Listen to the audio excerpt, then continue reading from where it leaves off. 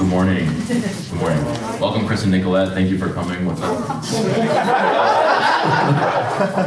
If you have a copy of God's Word, would you please open up to 2 Corinthians chapter 4, verses 7 to 18. We'll be looking at the whole passage this morning. Oh, this is different with the mic here instead of on here. I gotta stay right here.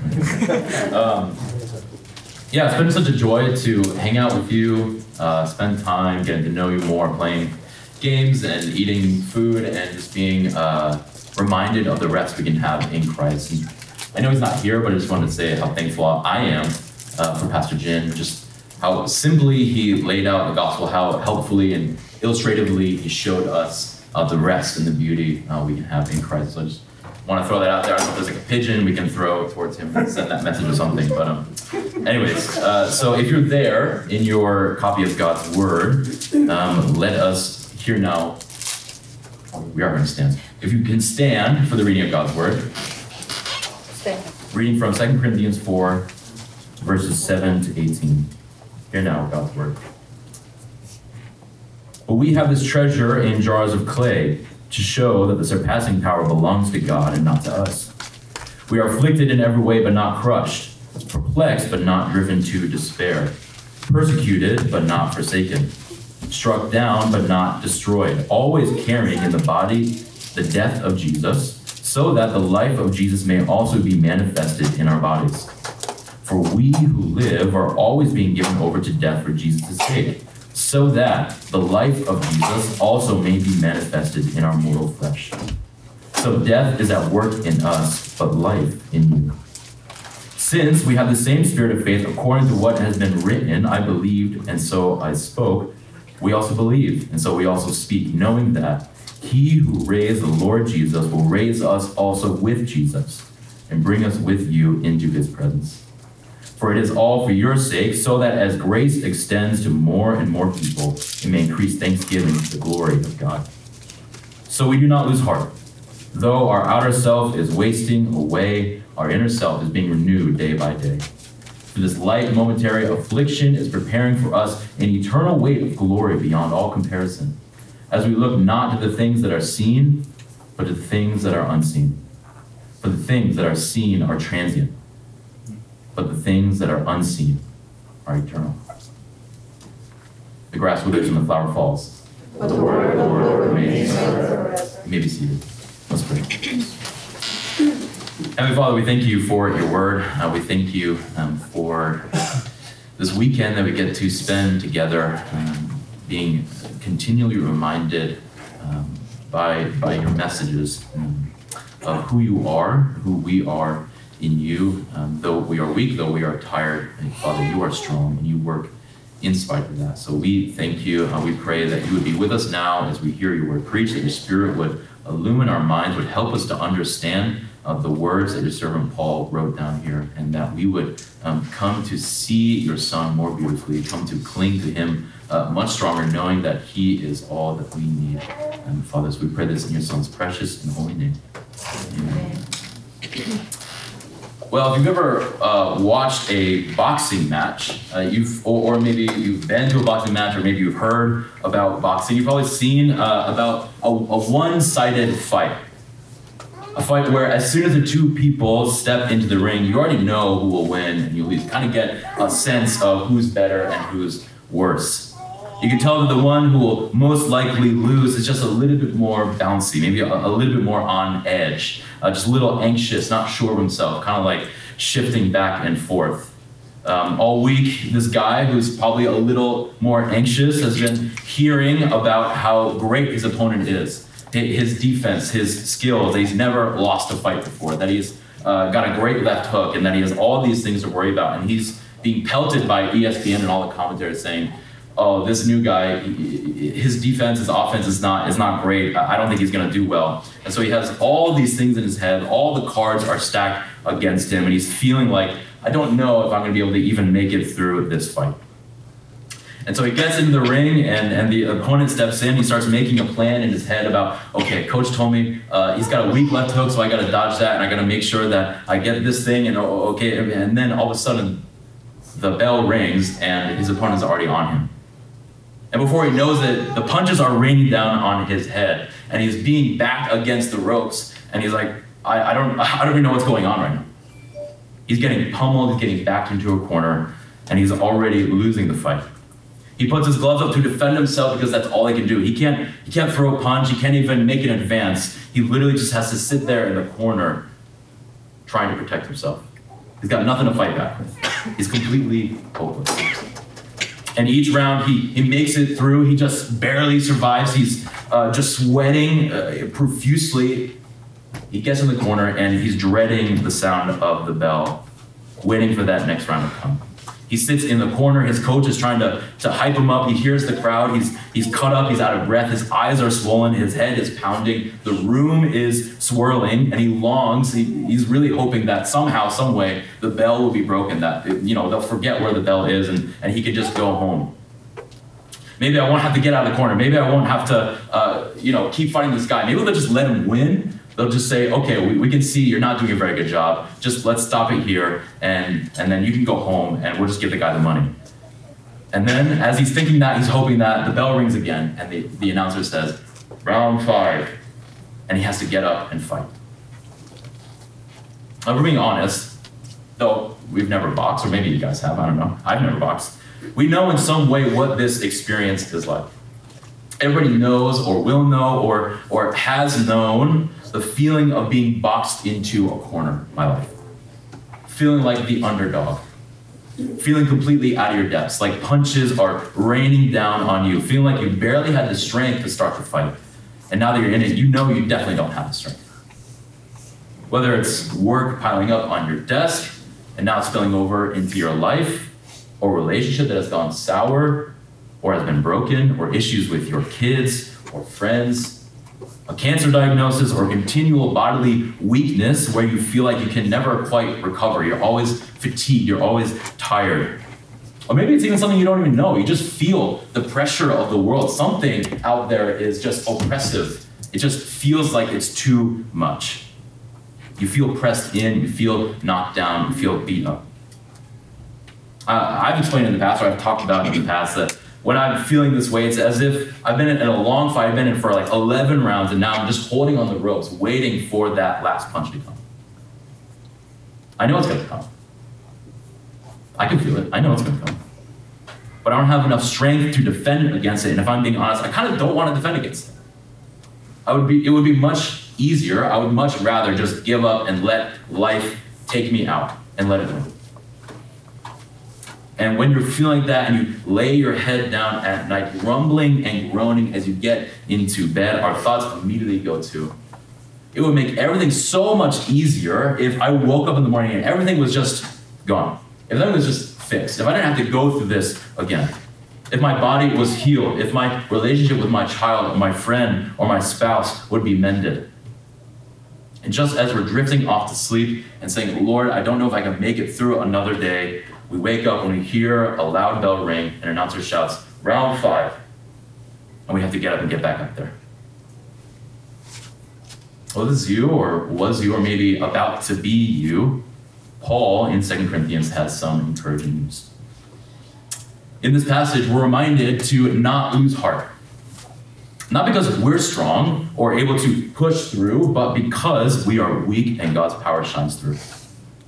Because the message of Christianity, the message of the gospel, is that we have life through death. Paul writes that it is through our weakness and even our death-like experiences that God demonstrates his surpassing power and sufficiency. And it is our hope in the glory to come, in the world to come, that we can have a sober-minded perspective about our suffering. Right now, Paul says that it's light and temporary affliction that weighs us down, but there's a whole weight of glory on the other side of history waiting for us. As Mike said us a little bit, maybe it makes us feel a little uncomfortable, the fact that suffering is a reality, that we will suffer, that God uses our weakness and actually sometimes breaks us to show his power. Because we recognize that we are completely helpless, but that it sounds like God's not actually there to help. We don't feel like we're being helped out.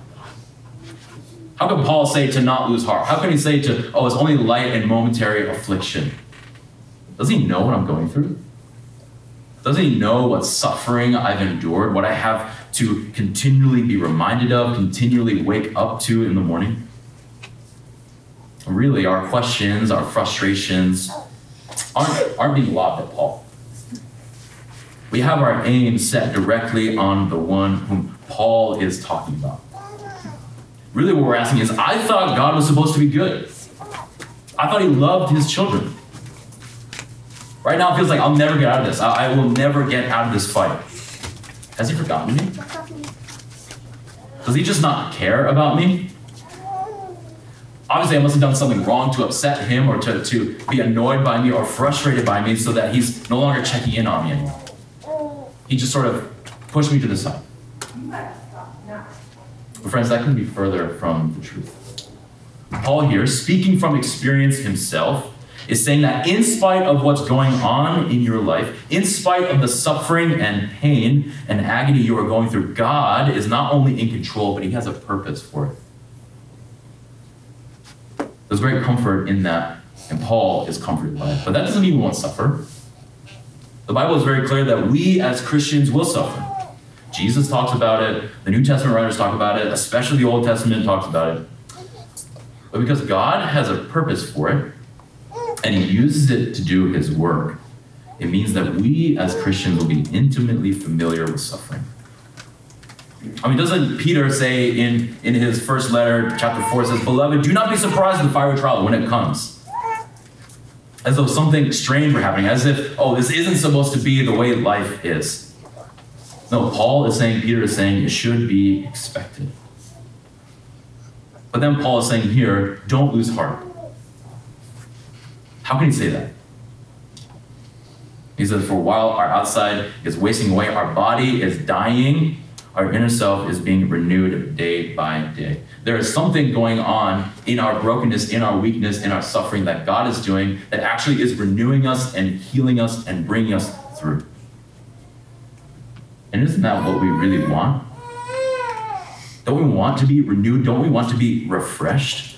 Are we just waiting for the moment when we no longer have to strain and strive and work and sweat and struggle?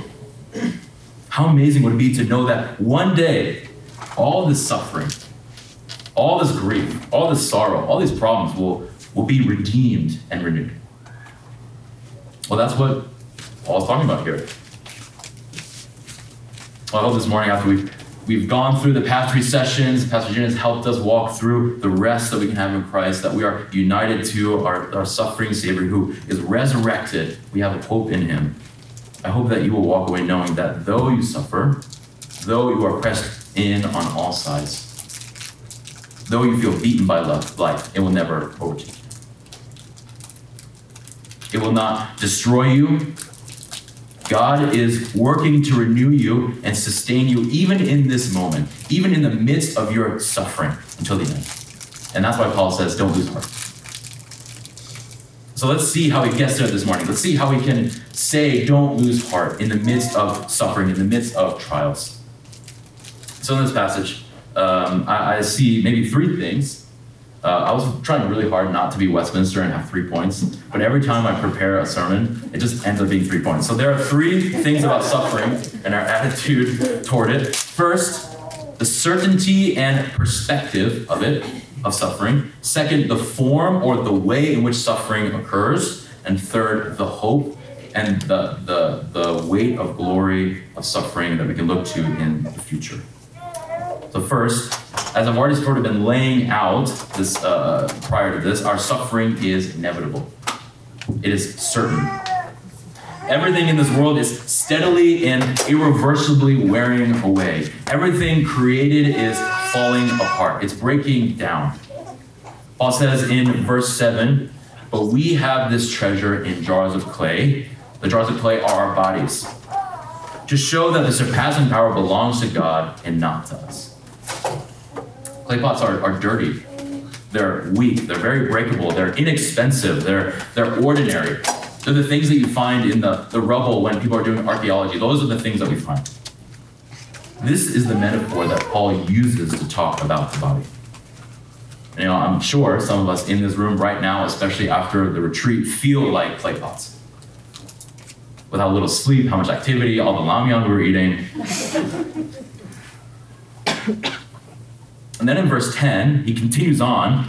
He says that we are always carrying in the body the death of Jesus, so that the life of Jesus might also be manifested in our bodies. And then again, in verse 11, he says, for we who live are always being given over to death for Jesus' sake. Again and again and again, he's reminding that we are being handed over to death as Christians. We're being broken. Our bodies are weak. We are clay pots. You know, our hearts are not an electric clock that beats on forever. Instead, our heart is wound up at birth and ticks away with a finite amount of beats. There is an expiration date. From the moment we are born, we're given over to death. Even your skills are wasting away. You can't stay on top of your game. You can't always be reading the most recent article. You can't always stay in demand. And Tim Keller says that even your heart's desires are wasting away. He says that everything your heart desires and most wants is like a wave on the sand. The minute that you experience, the minute that you get what your heart desires is the minute that it begins to recede away from you. You can't hold on to it. You can't keep it. No matter how much you try, like the sand that pulls back with the waves through your hands, your greatest desires, the things that you get do not remain forever. This life is one sorrow after another. Everything is falling apart. And yet we live in a culture that is uniquely focused on our values, or uniquely focused on or values our strength, power, and independence in order to escape, to avoid suffering. Never in the history of the West or the United States before has our culture been so obsessed with trying to get away from the reality of suffering. Every iteration of our culture prior has in some way come to terms with the certainty of suffering and found ways to deal with it. But not now. Suffering is just another way of demonstrating your strength or ability or sustainability. It's a way to show off that you're not suffering. We're also told to just suffer through without showing emotion, ignoring it like a stoic, or just gritting your teeth or white-knuckling your way through so you don't bother anyone or make yourself look weak. You are the answer to your problems. The world is out to get you, and you need to fight in order to survive. Trust in yourself, and you will make it through. But try as you might, you can try to make yourself look good. You can try to do that, but it really doesn't do anything for you. You know how exhausting that is. We can't help ourselves. We can't provide the rest we need, and we certainly cannot ultimately control our circumstances and sufferings. Clay pots cannot stop from being broken. You see, our bodies are weak, our bodies are fragile. At the drop of a hat, we can experience something so excruciating, so out of ordinary, we would have never dreamed of it. We would not expect it. We aren't as strong as we think we are. We try everything we can to convince ourselves that we are strong and able to fight, to try to fight off the punches coming in, and we can't. Well, this is you this morning. Maybe you think, oh, I can fight off. Maybe I can just depend on myself. I have strength enough. I want to encourage you to recognize your own weakness, your own inability to rescue yourself. Apart from Christ, there is no way for you to get out of the punches. The second you accept and understand that we are weak, we are clay pots, we are easily broken, is the second that we can begin to see and begin to trust and begin to cling to Christ as our rock amidst the waves that are hitting us over and over and over again. So Paul is telling us we are jars of clay. We are carrying the death of Jesus in our bodies. Suffering is certain. But he doesn't stop there. He continues on. He provides a personal roadmap. He provides a way in which suffering would or could or does look like. And that brings us to our second point, the form or the way of suffering that Paul lays out here. If we take a step back, 2 Corinthians is written to a church where Paul's authority is being questioned. In essence, it's a response to, he's writing a letter in response to people saying, you can't trust Paul. God isn't with him. He's suffering. He's been going through all this excessive amount of wrong things in his life. He's experiencing all these different pains and agonies. How can he be an apostle? How can he be the one that's bringing the message of the gospel? And Paul, helping us out, we get a small glimpse into what they're talking about as Paul lists out the various things. Let me just, in 2 Corinthians 11, I'm not going to read it out, but just some of the things that he's experiencing. He was imprisoned, he was beaten, he was chased out of towns, he was shipwrecked, he was stoned, he experiences anxiety, he is constantly in danger. And then he says, who is weak and I'm not weaker? Basically saying, who's weaker than me? Paul. And people are saying, in response to that, how could God be with a man when all that stuff is happening? Surely, when God is with you, you have to prosper. Everything has to go well. Everything has to be good. I've been traveling the Mediterranean my whole life. I've never been shipwrecked. Is Paul just that bad at steering a ship? How come he's had such a hard life? Or maybe we can look at the book of Job, and the terrible counsel he receives from his friends. Everything was going wrong for Job. He loses everything. And what do they say? Job, there is something wrong here. If God is with you, this wouldn't happen. God must not care about you. God must not love you enough. God must not be doing something, or you've done something wrong. This is all your fault, Job. I'm sure there's some of us in this room that when you get into one of those seasons where maybe things keep going wrong, and you reach the bottom and you find out that there's actually a latch and a bigger pit beneath. You think, this can't be right. Either there is no God, or he's out on vacation, or God is mad at me. Maybe I've done something to frustrate him. He can't be with me. I must have done something. And how does Paul respond to that? How does he respond to the statement in this whole letter? If God is with you, then all the suffering wouldn't be happening. If you're with God, or if God is with you, you must prosper. He responds this way. And this is really the paradoxical nature of Christianity. Paul says sufferings are not only not a denial of the gospel, but actually they are a confirmation of the gospel. He says as much in verses 11 to 12, for we who live are always being given over to death for Jesus' sake, so that the life of Jesus may also be manifested in our mortal flesh. So death is at work in us, but life in you. The way the gospel works is that it's death leading to resurrection, weakness leading to triumph and exaltation. The way the gospel worked in Jesus' life, of his being born in a manger and humiliation, going through suffering, going through the passion, and leading to his resurrection, is the way it works in Paul's life. He's talking about his suffering. Just as for Jesus' suffering and his death led to a greater life, living in Jesus, the same sort of thing happens for Paul. There is a pattern: death, pain, agony, leading to great life, leading to the surpassing power of God. How is that possible? What is going on here? It's because Christianity doesn't begin with our understanding of suffering anywhere else but in Christ. It doesn't locate it in someone who has gone through a lot and so has life experience to pull from. It doesn't locate it in the wisdom of the world, nor does it locate it in the culture that we consume. None of that captures the true essence and foundation of how we should consider our suffering. What Paul is showing us here is that to understand our suffering, to understand what it means to carry around the death of Christ in our bodies, we must understand that the one whom we are united to, the one who has made us sons and daughters of God, suffered greatly on our behalf. The framework for our understanding, our perspective of suffering is not that we suffer on our own for ourselves, but that Christ suffered himself for us.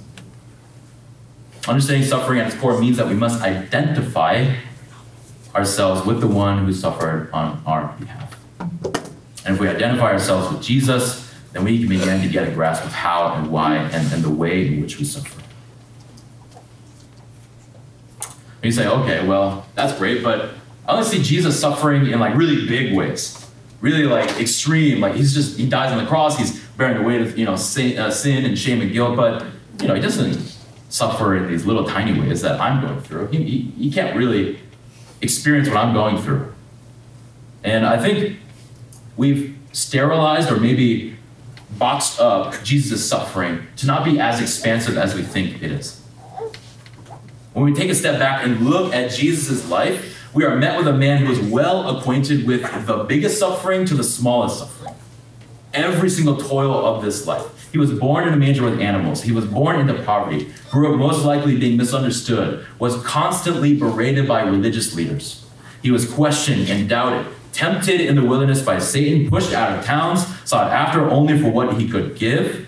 He prayed so hard that he sweat blood, was betrayed by his friends, abandoned by his followers, was mocked, went through an unfair trial. He was passed over as an innocent man so that a murderer could go free, was beaten, whipped, flogged, abused, wore a crown of thorns. Not to mention he was doing all this while knowingly staring down the barrel of the cross. And then he's nailed to the cross, suffers the greatest shame and pain, being hung as a criminal, was forsaken by his Father, and finally dies a death that people cheered over. And this is even taking into consideration the spiritual suffering and the weight of bearing the guilt and shame and misery and sin, bearing the full wrath of the Father. This is the Lord that we follow. This is who our lives are founded upon. This is who Paul is talking about when he says we are carrying around the death of Christ in our bodies. This is the topsy-turvy, upside-down reality of the gospel. So when someone says, or Paul is being accused of God not being with him because he's suffering, Paul says, no, look at our Savior. Our Savior is the one who suffered the greatest. To be a Christian, that is identified with Christ and his death, it means that we will suffer. But just as we carry around the death of Christ in our bodies, Paul recognizes and freely admits that we also carry around the life of Christ. The gospel is not just about suffering and humiliation and death, but it leads somewhere. It's going somewhere. Unlike the rest of the world that can only sit in the middle of suffering, in the middle of pain, in the middle of agony, the gospel, because of Jesus' resurrection after death, gives us this hope that though we are weak, though we are beaten, though we are knocked down, this is not the end. If this was a sermon that didn't have the gospel, I would have just kept talking about how much we suffer, how much life sucks, how much we're just broken, and there's nothing we can do about it. But that's not the gospel. There's something more. There's actually a way in which we are moving. And really, it's a strange thing that we think about it, that the weaker and more beaten down we are, the more that we experience suffering as Christians, the more God's grace and mercy shines through. We can feel pressed in on all sides, feel like the walls are caving in, like the punches are coming in from every side, and yet we can agree with Paul, says in verse 8 and 9, we are afflicted in every way, but not crushed, perplexed, but not driven to despair, persecuted, but not forsaken, struck down, but not destroyed. Somehow, some way, God uses our weakness, our frailty, our dependence, to not only demonstrate his great power, but also to produce life in us, to redeem our weakness, to redeem our suffering. You know, the amazing thing about an acorn, we're out here in the woods. I was out on a run yesterday morning and I was stepping on all these acorns. And I was thinking, you know, the amazing thing is that inside that little seed, inside each little seed that fits in the palm of your hand, is an entire tree, basically. However God made it, all the essential parts of the big oak trees, actually I don't know what kind of trees these are. All these trees we see all around us, they're packed in this little thing that can fit into your pocket. But it's not unless it falls that it can work. The acorn needs to be broken. It needs to be torn open and thrown into the dirt in order that the life found in the tree can spring forth. You know what? Every human soul is made in the image of God. We're like little acorns. We have the capacity for great character, for compassion, for love, for endurance, for reflecting the image of God. it won't be released. There will not be resurrection without death, except through the death of suffering, difficulties, and trials. So we see that our being broken, our carrying around the death of Christ, is actually the very way in which God brings about his great life in us and to those around us. And it is for this reason, so that we can't boast in ourselves, but point to the one who put his surpassing power in weak jars of clay. And how do I know it will really work? Verses 13 to 14 tell us, since we have the same spirit of faith, according to what has been written, I believed and so I spoke. We also believe and so we also speak. Knowing that he who raised the Lord Jesus will raise us also with Jesus and bring us with you into his presence. Since Jesus was raised from the dead, it's a reality. It's a historical fact. It's the very meaning of history. Everything in history points to Jesus' death and resurrection. Since he was raised from the dead, life comes out of death. Out of devastation comes redemption. Out of brokenness comes God's great mercy, power, and grace. If our being broken means that life comes through it, it means that our suffering, the things that we're going through, our bodily weakness, it has a purpose. It has a meaning. It's not just dropping out of nowhere. It's not God being capricious and hating us or ignoring us. For those who are believers and trust in Christ, our lives, though marked, yes, by suffering, sometimes great, sometimes small, our lives are heading toward life. So Paul says, don't lose heart.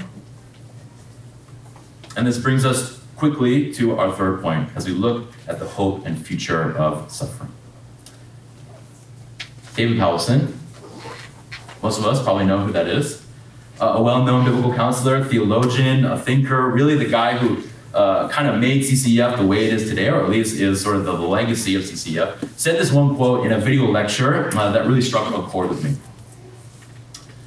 If you know anything about his life, if you know kind of what was going on, you know that he suffered from and died of pancreatic cancer. Not only that, but just as a person, from what I've heard, he's kind of weak, he's a little bit fatigued all the time, he was tired. He was someone who was well acquainted with the wear and tear of life, of being pressed in on all sides, the weight of daily dying of the body.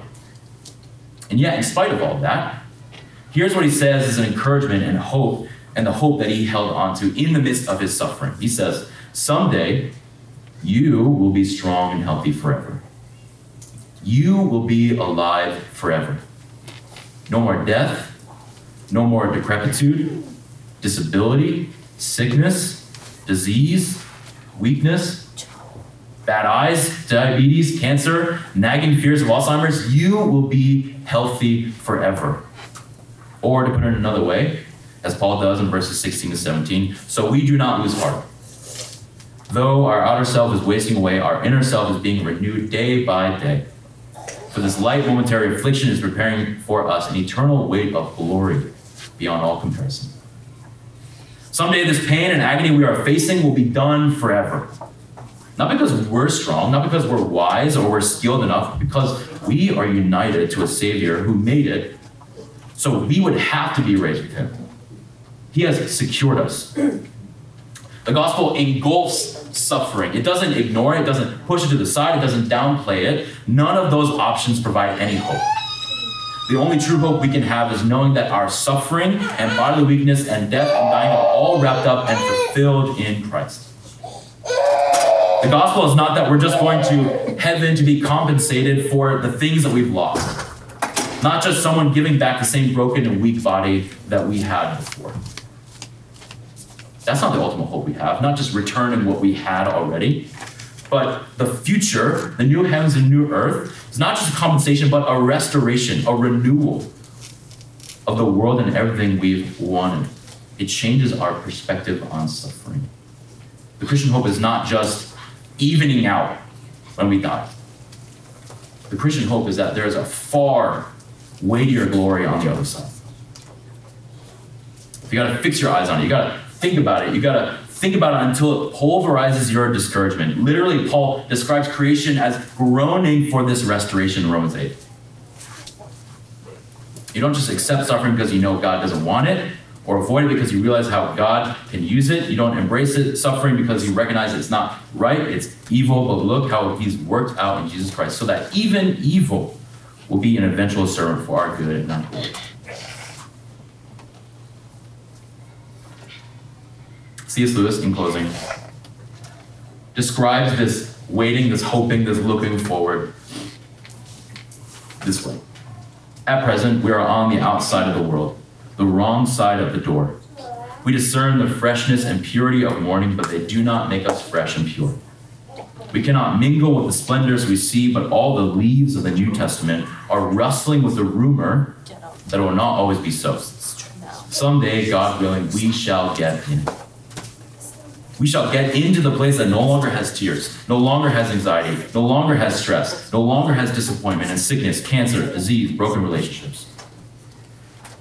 So we do not lose heart. We are beaten, but not destroyed. Afflicted in all types of ways, but not despairing. Pressed in on all sides, but not knocked down. Friends, this is the peace and comfort and rest we can have in Christ. It cannot be found anywhere else. The world can only provide counterfeits, can provide potential helps, but they never fully satisfy. Only by our being united to Christ in his death and resurrection may we have hope in knowing that though we are experiencing pain now, we will one day be in a far weightier place of glory. Though we are jars of clay, God's gospel shines even brighter in the face of weakness. It points us, it reorients us to a greater perspective and a more beautiful hope. And though we are daily dying, we're also at the same time being renewed daily in our soul, that we may cling to Christ, trust in him, endure through even the greatest suffering. Do you believe this? Do you know the Savior who provides rest in death and in life? Come to him. Fix your eyes on him. He is all that you need.